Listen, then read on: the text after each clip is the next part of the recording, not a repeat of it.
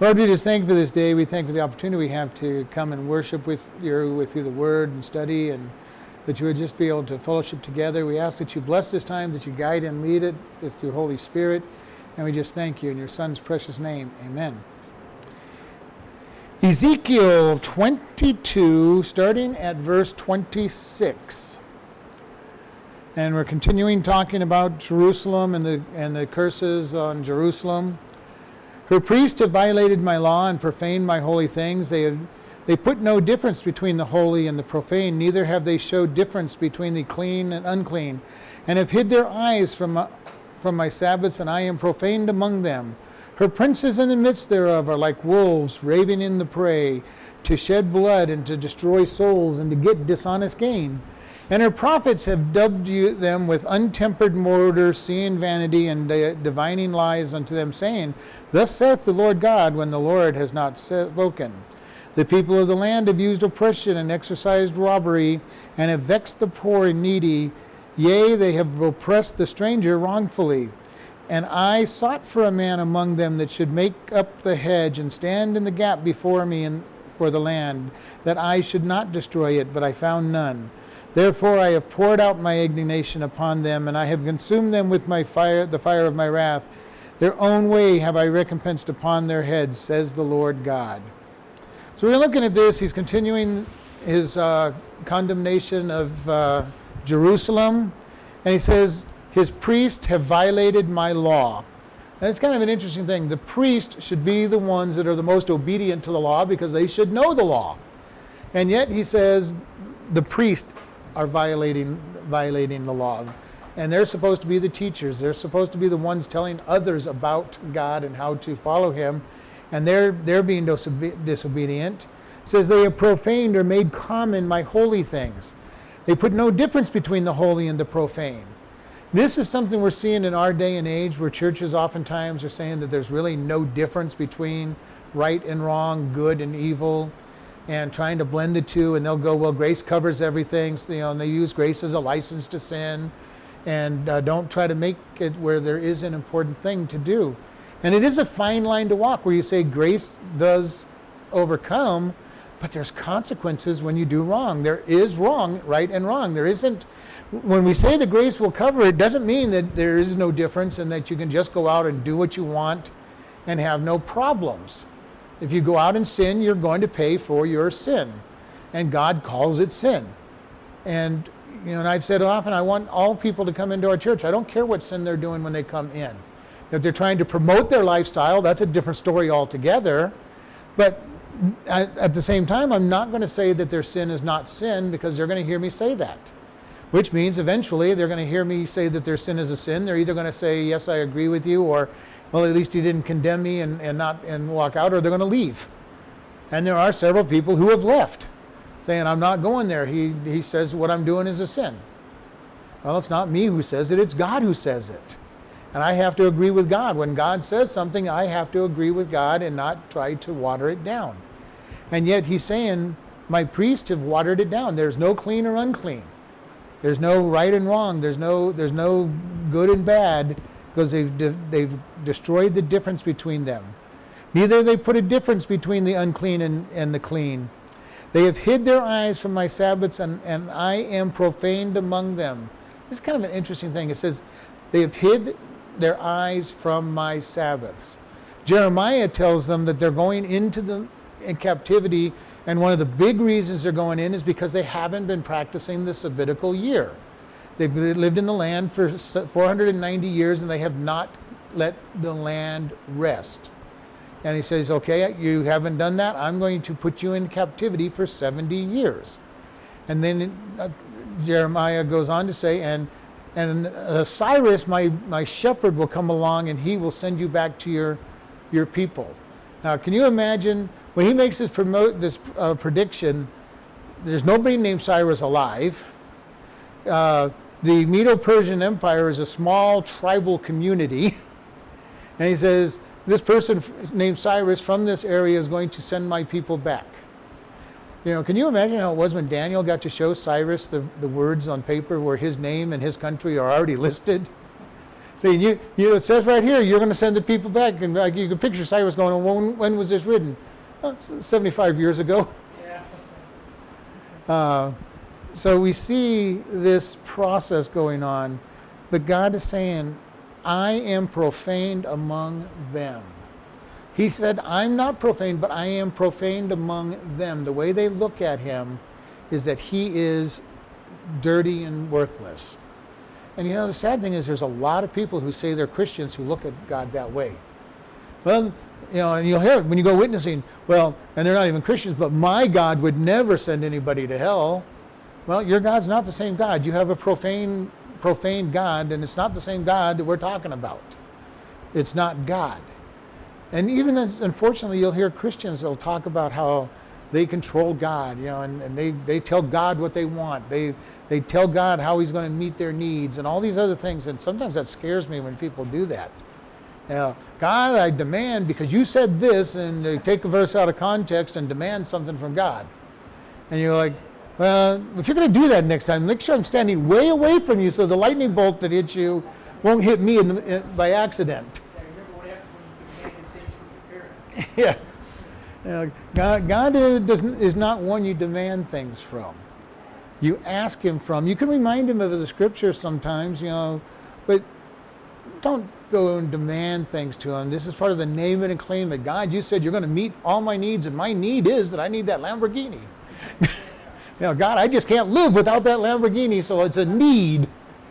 And we laugh about that, but I've heard people pray for outlandish things from God that aren't needs.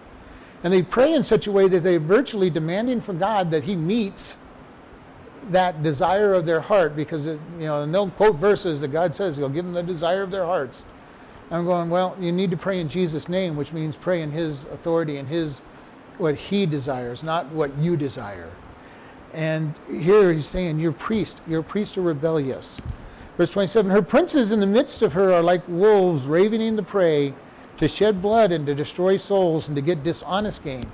He says, your princes, they're out destroying people, ravening, destroying, tearing. They're tearing their own people up. They're shedding blood, and they're getting dishonest gain. They're overtaxing their people. They're doing unfair things to them. And this is not a pretty time, time to be living in Jerusalem. Okay? The church is dishonest. The government is dishonest. It kind of sounds a little familiar, doesn't it? Nothing new under the sun. Having many churches in our world right now that are dishonest, having many governments that are dishonest, including our own, headed very much to dishonesty. One thing about when you read the Bible, you could be it's kind of like reading the newspaper when you think about it sometimes. What was happening in the past is happening today. Nothing new under the sun, is what Solomon tells us, and it really isn't. What we're going through today in our world happened all the way back here in Jerusalem. It happened to Babylon. It happened to Greece. It happened to Rome. All these places have had this stuff happen to them. And here he says, your own princes are out to get you. And it says, and her prophets have dubbed them with untempered mortars, seeing vanity and lying, divining lies unto them, saying, thus saith the Lord, when the Lord has not spoken. And otherwise, this phrase says to put fresh mortar on, or literally to whitewash. You cover the crack. You make it look like it's been fixed without fixing the cracks. You paint over the problems, and so they're hidden. We still have it done in this day and age where people will whitewash the problem. Politicians do it all the time. They whitewash the problem and make it look like there's no problem. And it says, and this one, they see vanity or emptiness and the divine lies, saying, thus saith the Lord God, when the Lord has not spoken. This is something, if you've ever spent time in the Pentecostal name it and claim it type churches, you hear a lot of this. Thus saith the Lord, or this is what the Lord told me. And the thing about that, when you're told that, you're supposed to just shut up and not make any argument, because the Lord spoke to them. He may have told them to do something totally anti-biblical, but the Lord told me, and that's supposed to shut up all arguments. And yet, this is what's always been going on. All through the Old Testament, there was all these people that would say, thus says the Lord, or the Lord told me. And so I'm telling you, now it shuts down all argument. You're not to argue with me, because this is what God said. And we want to be very careful with that. If you're going to say, God spoke to me or God told me, make sure that it's God who spoke to you and that God told you. One of my very big rules of thumb is if it's something I want to do, it's probably, there's no way that I could tell you God told me to do something. He may or may not have, but my own emotions are playing a game in that one. Now, if it's something I really don't want to do and I feel very strongly that God's wanting me to do it, I'll be willing to say God told me to do it. When God told me to move to Kingman, I knew it was God because there was no way I wanted to move to Kingman. Okay, so I could tell you very clearly God told me to do it, and it's been a very good move for us. And I've told you, I argued with God. I go, God, I can go to one of these other places and make money. I don't need to go to Kingman where there's no money for a computer programmer. And God kept saying, you're going to Kingman. I could have done my pro-con list, and Kingman would not have won on a pro-con list. There was one pro on there. My mom lived here. That was the only pro on the entire list. You know, it's like, God, I've lived far away from my mom for all my life. That's not a big reason to go move to Kingman. But I knew that God wanted me in Kingman. Came to you, was this as an unction or? It was a very strong unction. It was a knowledge. There was no denying that I was supposed to be here, even though I didn't want to be. And that was a big thing. If I want something that if I'm feeling I have to do something that I don't want to do, I give it a lot of serious consideration. God, is this really you? Because it can still not be God, but... There's no hard and fast rule with that, right? No, because the minute you try to make a rule, God's going to step out of the box and tell you that he's not going to be put into a box. But I can tell you that if you're trying to say God's telling you to do something you want to do, you really have to be careful about, is that what God's telling you, or is it something I want to do and I'm trying to put God to justify it? I've on several times, many times in my life, I've thought it was God, I've acted on it and it wasn't God. Other times I've acted on it believing that it was God and it was God. Most of it is learning to hear his voice and acting upon it. When I first came up to this church to be a substitute pastor, and that was, let's see, I've been here 5 years, and it was probably 4 years before that, about 9 years ago. I knew when I got done, God told me this would be my church. I'm going, God, that doesn't make any sense. You know, this pastor's not looking to go anywhere that I do of. You know, he seems to be happy, reasonably content here. You know, I don't see this being my church, and I wrote it off that, okay, I want to be a pastor so bad that I'm thinking this is going to be my church. You know, and well, for this, coming to this church, I just knew God just impressed it on my so heavily. It wasn't really an audible voice for me in that particular case. I've only heard one audible time that God talked to me, but this was not an audible voice. It was just I knew that this was my church. Now I can't tell you how I knew it. It was just it hit me so heavy. This is going to be your church. Or just a strong feeling that you had, you could describe as a voice. Yeah. And internally, it probably was a voice. I mean, because I argued with God. I'm going, God, I don't see how this could be. This pastor's just gone for a vacation. It's not like he's planning to leave, you know. And I figured he'd leave sometime. So I go, okay, God, I'll be waiting for, you know, when I find out the church is open, I will apply. The last question, it's a feeling that's different from your feeling that you need something for yourself. Very different. When I think it's God, it's very different than anything that I come up with. It's just, unction is a good word for it. It's just, it is so heavy upon you that you really can't shake it. And sometimes it literally is just something so out of the blue that it makes no sense. It is something that is much deeper. It's not just when it's happened to me, and it doesn't happen often, but when it happens, I just know that it's not me. Now, you still have to be careful when you get that strong feeling, because you could still be a very deep thought of your own, and you have to go into prayer and say, God, is this really what you want? In my case with the church, it was like, okay, God, if it's yours, I'm going to just store it away in the future. And when that pastor left, they put a pastor in here so fast I didn't even know this church had opened up. I'm going, okay, God, I thought you told me it was going to be my church, and I didn't get it, so I'm going, okay, I'll wait to see what happens now. Just didn't tell you when. He didn't tell me when. When you are at your immature stages as a Christian, yes, you look for signs. Gideon wanted a sign because he was immature. He didn't want to trust God. as you get to a place where you learn God's voice, and it really is just a matter of starting to learn God's voice. And I use the idea of the old telephones before we had caller ID. You had no idea who it was you were going to talk to. You picked up the phone, and if you knew the person, 2 or 3 words into the conversation, you knew who you were talking to. Even if they didn't say, "Hi, this is Dad," "Oh, hi, Dad," or "Hi, Mom," or "Hi, Susie," or whoever it might be, you knew who it was. The longer you spend getting to know God's voice, the more you're going to know his voice without having to argue with him and ask for a bunch of signs. Now, I will still, to this day, I will go, "God, if it's not for you, I'm going to ask you to close this door, but I think it's your voice. I want to step into it. God, if there's something I need to know about this, help me," and ask for guidance. We all need to do this. We need to decide that God has a plan for us, and we need to go to him in the middle of just about every decision. Good example was Saturday when we were out soul winning. There was only a handful of people, and I go, "God, who should I speak to first?" And this one guy came into my total vision. I went to talk to him. I spent 15, 20 minutes with him. Got done with him. I'm going, "Okay, God, who should I speak to now?" And I didn't have anybody to speak to, and there was lots of people around me. And we kind of walked up this little sidewalk, and here's a guy with his son, and that's the guy we spoke to. The next time I went out, I did not ask God, "Who should I speak to next?" And I went through 3 people who really didn't want to talk to me. Now, is that, most of the world will say, "Well, that's just consequence." No, I really believe it was the fact that God was making a point that you didn't ask me who to speak to next. You were just doing things in your own strength, thinking, you'd had a good time and you were just ready to go to the next one. He wants to be a part of everything, however small. Everything. Who to speak to, what to do, where to go, how to behave. He wants to be part of our entire life.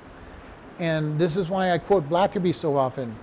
If you find out what God's doing and join him. Don't try to make God join you in what you want to do. And it's very important for us. How do we know his voice? We just start learning to listen for it. Going back to coming here as a pastor, when I first applied here, Tommy Thomas didn't want me to be here. I was not the pastor he thought this church needed.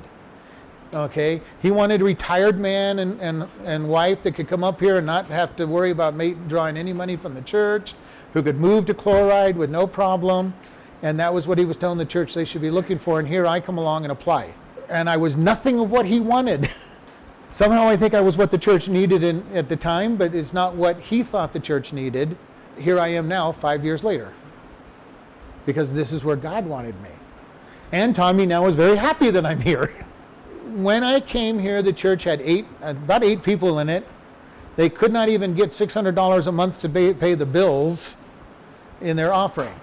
So I understand from the world's point of view what he was looking for. But I'm going, God called me to this church, Tommy, and I applied. And they decided to give me the chance. We came in, we rebuilt the population of the church quite a bit. We've got offerings now, as you guys know by the bulletins. We're now making $2,200 to $2,500 a month, and being able to meet all our bills and do lots of extra stuff that we don't ever do. For the small church we make a lot of money coming in and all of that. But again, how do I now know that God definitely did call me? Because I've watched everything that he's done to say, yes, this is what he called me. How do I know he called me to Kingman? Because I went from making a lot of money and being in debt to making no money and being out, virtually out of debt. Everything has been turning around since we've moved to Kingman. Everything has been turning around since we've came here.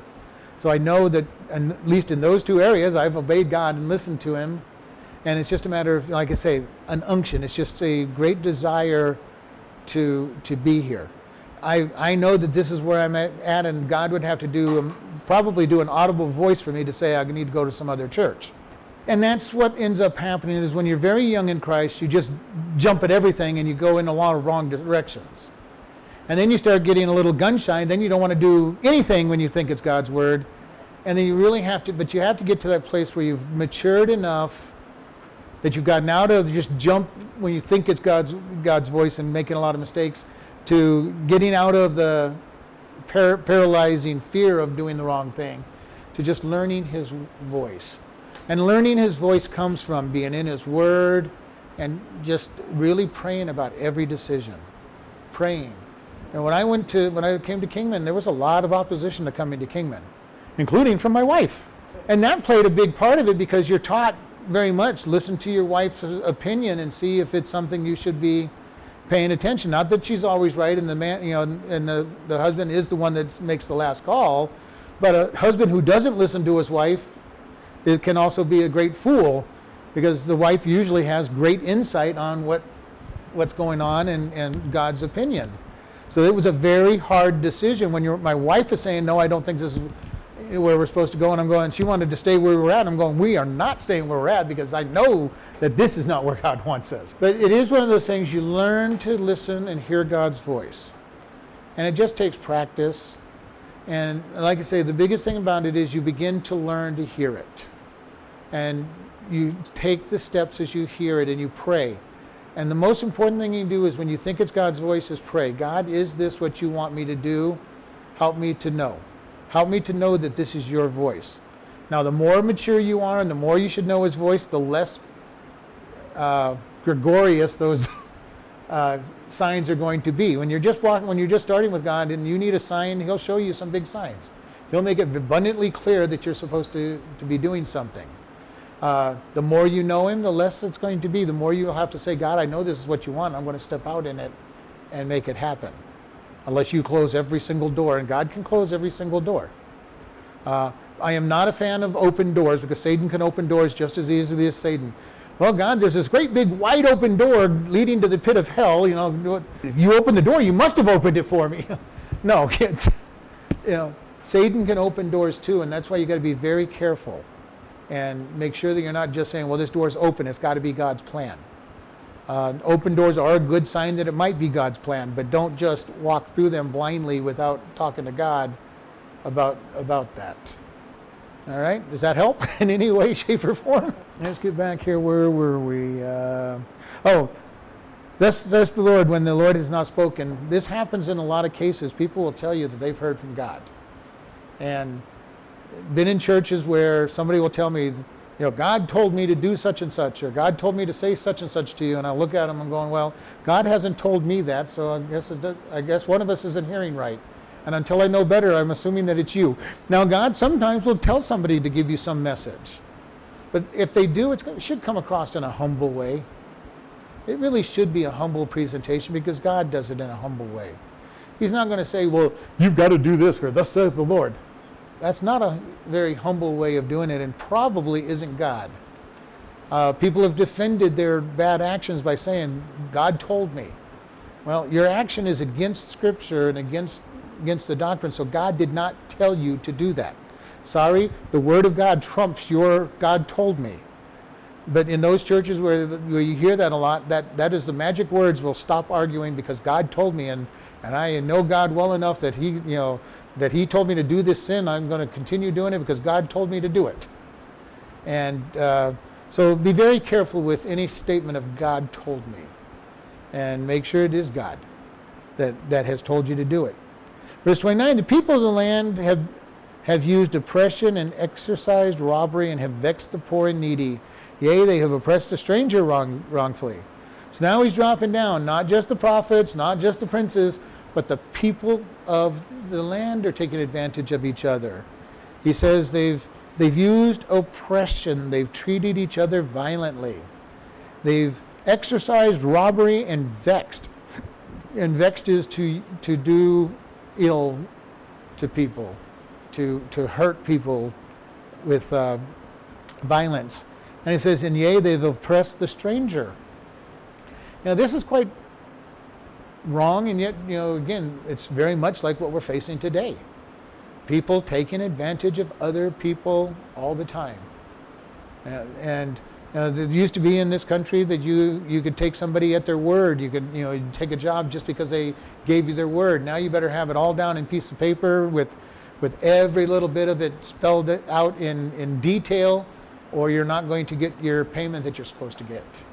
And they'll go, well, we didn't have a contract, or it wasn't in the contract. And we need to be very careful, because this is God's. It says the people have done this, and we're there. We're there right now, and we're getting worse. One of the signs that we're in the end days is just that people will do what's right in their own eyes. Every imagination of their heart is evil. And the sad thing is, there's so many people out there that are doing what's right in their own eyes, and every imagination of their heart is evil. And some of them put on good faces. They look good to you until you really get to know them, and it's like, whoa, you did that? You did what? You took advantage of that person. Why? Well, I just needed it. I needed what they had, so it's okay. I got away with it. And this is the downward procession that he's looking at. He says, my priests are doing it, the people are doing it, and now he's down to the people. And then we see God in verse 30. I sought for a man among them that should make up the hedge and stand in the gap before me for the land, that I should not destroy them, but I found none. This is a sad statement. Now, what this exactly means, I don't know, because Jeremiah is out there prophesying in Jerusalem. But there has to be this place where God says there's not enough people standing for me. When Abraham was pleading with God to not destroy Sodom, he goes, bear with me, God. Would you destroy it if you found 100 righteous? Okay, what if you only found 50? What if you only found 20? What if you only found 10? And he kept bargaining with God. How low will you go, God, before you'll say that there's enough righteous in there to keep the city? He was looking at this idea. There's a point where God says there's not enough righteous for me to hold back the judgment. And in Sodom and Gomorrah, I think Abraham stopped for a reason at 10, because he figured that we had Lot and his wife. He had 2 unmarried daughters. And then it said that he had sons, plural, and daughters, plural, and their families. So that would have been at least 8. So he figured there was at least 10 righteous people in Sodom and Gomorrah, because he figured at least Lot and his family would be righteous, which really says a lot about Lot's family and how badly he was doing training his family. That Lot, with 10 people in his family, did not have enough righteous in his family to save the city. But where is the point for America, where God says there's not enough righteous left in America to keep America from being destroyed? For the whole world. For the rapture of the church to happen and take out all the Christians so that the world can go through its final suffering. What point is it that the righteous will be just so few that God says there's not enough to stand in the gap and my judgment will flow? Because obviously Jeremiah wasn't enough. So it's more than just one that he was looking for. And every time he took the prophets aside, he says, I've got a remnant. So the remnant wasn't enough to avoid the judgment. There's always a remnant. God says that there's always a remnant. There's always the people that are following him. During the Middle Ages, when the Catholic Church dominated the religious scene and was taking and getting further and further away from the Christian beliefs, there was a remnant of Christians that are holding strong to the faith. They were dying every time they turned around, but there was a remnant holding on to the Christian faith. There's always that remnant. When is the remnant too small? Only God knows the answer to that. And we're looking at the possibility that we could be in that generation where the remnant is too small. And it's really sad, because I've visited churches where there is no presence of God whatsoever. And some of these churches you go to, if God walked into it in the flesh with his whole spirit, he'd probably be kicked back out, because he would be disrupting their program. Now, is it all churches? No. A lot of churches, unfortunately, there's a lot of churches that are turning away from God and his word. And we need to be very careful about that. That's one of the things about it. And when I recommend that somebody goes to church, I try to make sure you need to go to a Bible-believing church. And if you need help, I'll help you find one, because I can get on the internet and find out who's preaching Bible messages. No matter where they're living, I can find a place for them to go by getting online. But God will also protect his children. If they're one of his children, he'll get them into a Bible-teaching church as well. But he says, I sought for a man that should make up the hedge, build up the walls, make up the hedge, build up the walls, and stand in the gap. And I couldn't find one. Right now, we've still got a lot of people standing in the gap, trying to fight the laws that are going against us, trying to fight for God, bring God back. Sometimes within denominations, getting the denominations back in line with God's word. But yet, it's almost a losing battle in many cases, but we try. We try working on it. Really? Standing in as guard so that, say, the enemy does not come through the gap in the walls, and making sure the enemy could not get in through the gap. It's a war term. You stand in the gap. You are guarding the hole in the wall, basically, so that the enemy cannot get into that wall. In this case, it's not just literally the gap of the literal wall, but it is the gap in the religious wall. Trying to get the enemy out of changing God's way, make the holy holy and the unholy profane, trying to keep out lies and deceptions. During the Middle Ages, the Christians in the minority, the remnant were trying to keep Christianity powerful, while the Catholic churches was selling indulgences and raising money by telling people that if you want your reprobate father who did everything wrong his entire life, just give us 100,000 gold pieces and he can go to heaven. That's the stuff they were doing, and the remnant was going, no, it's God's grace, and it's too late once you're dead. And the church was becoming very evil in its way it presented itself, and it was that idea. You stand up and say, no, this is what God says, and this is what He's looking for. You're supposed to be not harvesting your fields, planting your fields every 6 years. You're supposed to go to the temple and offer sacrifices. You need to be getting into the Word. You're supposed to know His Word, and this is what He means by standing in the gap. You want a man to come up and say, no, this is what God says. And same thing in our day and age. He wants Christians to stand up and say, no, this is sin. We're not going to say it's okay. We're not going to say homosexuality is okay. We're not going to say that living together is okay. We're not going to say that telling lies is okay, that stealing is okay. We're not going to go there. We're not going to go to the idea of there's no absolute standard, because God is the absolute standard. And we're going to stand up and be hated for standing up. The problem with standing in the gap is that people hate you. Literally hate you because you are telling them that they're sinners and that there is sin. Because the world is trying to make everything to the place where there's no sin.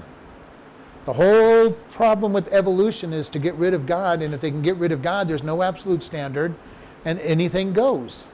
Whoever's strong enough makes the rules. And that's the evolutionary process. If I'm strong enough to get my way, then I make the rules because I'm God. Little g God, I'm God of my time and my territory because I'm strong enough to make the rules. Hitler was bringing out the completion of evolution. Because I'm strong enough to kill off all the inferior peoples out there, and anybody who's not of my race, the Aryan race, is inferior, I'm going to kill them all. And he almost got away with it. Because he was very powerful, strong, charismatic, and got people to do this. And that is the way of evolution. If you're strong enough, then you will get away with it. Which is also the biggest problem with those that are evolutionists and deny God. How can you say anything is evil if there's no rule out there except who is strongest? How can anything be wrong? It's only wrong if somebody says it's wrong, and that person who says it's wrong has to be strong enough to enforce that it's wrong. And if they're not strong enough to enforce that it's wrong, then it's not wrong by the rules of evolution. So, you can't have a good atheist or a good evolutionist because there's no standard for good. Because one person's good is not another person's good by their rules. You have to have a standard, and our standard is God. God gives us the rules, and He demands that we follow His rules because they are His rules. And we need to stand up and say, these are God's rules. And it's going to make us very unpopular with people. Very unpopular with the lost world when you say, no, this is what God says. End of story. Don't need to argue with you because you'll eventually know that God is true and every man's a liar. Even though it may be the day you're standing before him at the white throne judgment and you find out that every word that he said was true and every word that you said was a lie. And at that point, it's too late. So we look at this and say, God, what is it that you want us to do? How is it that you want us to follow through? And he's looking for somebody to stand for him. Not that he even needs it in one sense, because he's powerful enough to make it happen. We read the book of Revelation, and there's 144,000 Jewish witnesses. Later on, we've got the 2 witnesses at the temple. And later on, we get an angel flying through the skies declaring the gospel message. That just shows us that God never needed us in the first place. You can have an angel running around heaven just yelling out the gospel all the time. He never really needed us. He just allowed us the privilege of working for him and giving the gospel message out. He's never needed us, and yet he gives us the privilege of serving him. The privilege of serving him. And have you ever thought about that? It's a privilege. And yet how many times do we look at it and we're scared to death to serve God? God, I just don't know that I'm going to go out there and do this. And people might make fun of me, and God says, you're my servant. I'm going to reward you. I'm going to give you the strength. I'm going to give you the power. And yeah, they're going to make fun of. They've always made fun of me, whether I was talking about Jesus or not. Oh yeah, they make fun of him all the time. But they also make fun of us all the time, whether we're for Christian or not. They'll make fun of us. And it says, and he says, I looked for the man to stand in the gap, that I should not destroy it, but I found none. He says, I'm looking for anybody so I don't have to destroy Jerusalem. This is my city. I put my name on this city, and I can't find anybody who's willing to stand for me. And like I say, anybody's kind of a far-fetched thing, because Jeremiah is there preaching, so this anybody is not just literally anybody, but whatever number it is that God's saying, I haven't found that number of people. My remnant is too small in Jerusalem to keep it from being destroyed. Our prayer for us is, God, help us to bring the remnant out. Help us to increase. Because that point where the remnant is too small is when everything starts.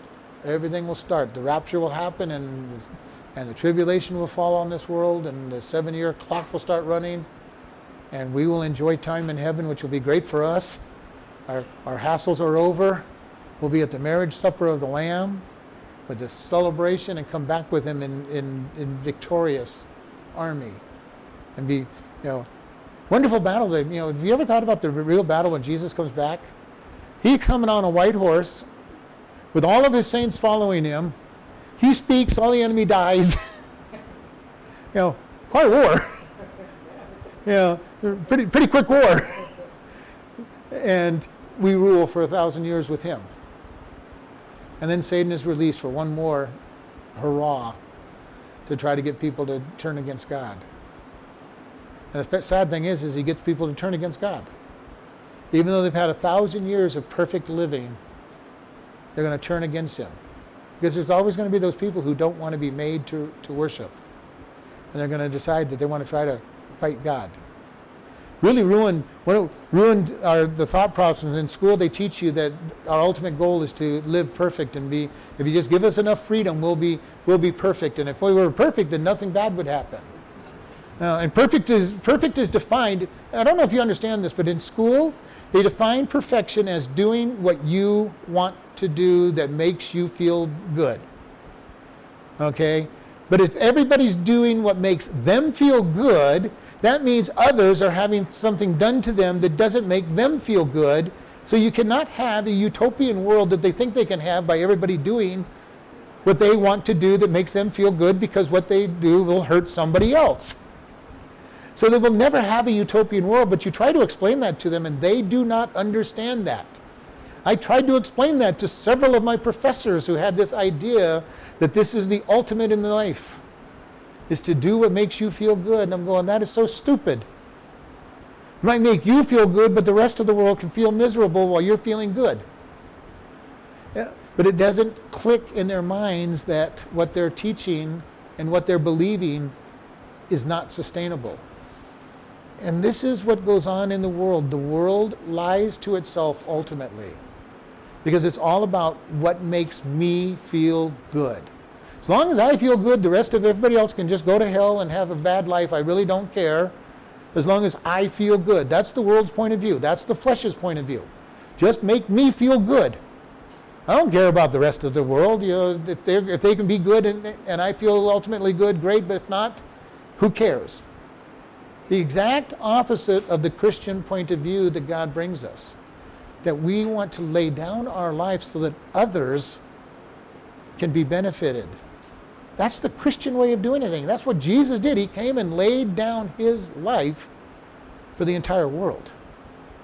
Even when he was walking on this earth, he laid down his life and his desires to live amongst all of us dirty, filthy, non-Christian believers at the time, or non-believers at the time. And he laid down his life to minister to them. And then he gets Christians who don't want to lay down their life for others, and he still lays down his life. But this is the ultimate in Christian living. I lay down my rights, my desires for other people to benefit. Paul said that, God, I would gladly go to hell if all of my nation would go to heaven with you. And I think he meant it. He was willing to suffer because of his great love that he had for his people, that if they could all go to heaven, he'd go to hell for them. Moses said the same thing about these people that drove him crazy for 40 years. At one point he said, Father, God, if you're going to destroy them, take me instead. As long as you take them, you can take me. Do we have that kind of heart for people? God, I am willing just to lay down my life to the greatest harm in my life if you will just help these other people. God, I'd be willing to spend eternity in hell if you would just take my whole family into heaven with you. That's great love. Now, it's nothing God's ever going to do, but do we have that kind of love that says, God, I'm going to lay down my life. I don't have to be right. I don't have to be the one that gets my way. That's all of what I keep teaching. God wants to be our defense. He wants to defend us. I don't have to go out and prove that I'm right. I don't have to have my way as a Christian. And sometimes I do a good job at it. Sometimes I don't do a good job at it. He would have known that Paul had a love for his people because Paul had a love for his people. Now, did that love come from him being saved and becoming a Christian and deepening that love? But as for myself, as God has taught me to love people, I'm becoming more and more willing to lay down my life for people. There was a time when I didn't even like people. I was a loner. I was happy to be a loner and didn't like people. The less I had to deal with people, the better. And so God has taught me to love people, and now I'm getting more and more willing to just lay down my life and say, God, I'm willing to be wrong if you'll just win this person. I don't care what I look like. I don't care. We're seeing more and more separation of people. Facebook, Twitter, all these places where you have quote unquote friends. I have hundreds of friends. I don't know who they are. I've never seen them before other than the little picture I see on their thing, but I've got hundreds of friends. All right, who can you call in the middle of the night when your car breaks down? Which of your Facebook friends are you going to call to come out and rescue you? But this is the way the world is going into a very isolated, unconnected world. All right, last verse real quick here, 31. Therefore I have poured out my indignation upon them. I have consumed them with the fire of my wrath, and my way have I recompensed upon their heads, says the Lord God. When his fury falls, it comes hard. When God's fury fell on Sodom, it destroyed the entire valley of Sodom and Gomorrah. When God's fury fell upon the time of Noah, it destroyed the entire world other than Noah's family. When God's fury fell upon the northern kingdom, often called Samaria, they were taken into captivity, and many died and were taken captive and brutalized. When Jerusalem falls, it's going to be many thousands die as they go into captivity. When his fury fell upon Israel at 70 AD, many thousands died. When his fury falls in the 7 years of tribulation, millions are going to die. Millions. Just in my quick study on what he says, this quarter will die, and a quarter here, and a third here, about 68% of the entire world's population will be dead by the end of the tribulation period. That's a lot of disease, man. It's not just disease, it's just a lot of death. You're going to have billions and billions of people that die. Because he pours out my indignation. What is indignation? Fiery anger. Just being angry with something isn't indignation, but trying to totally tear them apart and rip them to shreds, verbally and or physically, is indignation. If you're trying to ruin their life, that's indignation. Just to be mad at them is not indignation.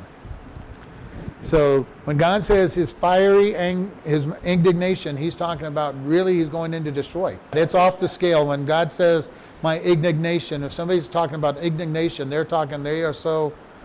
are spitting blood and looking to destroy.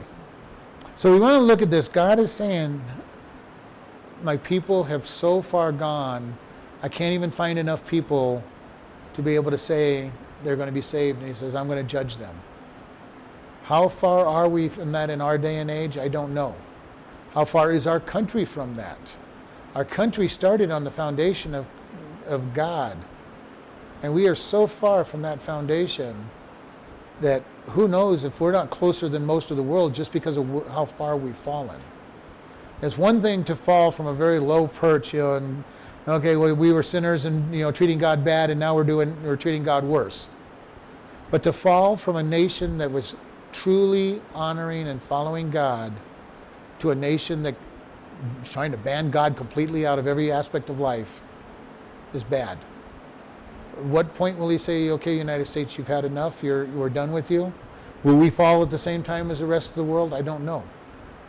It's hard to understand on that, but there is judgment coming. One way or other, there's judgment coming.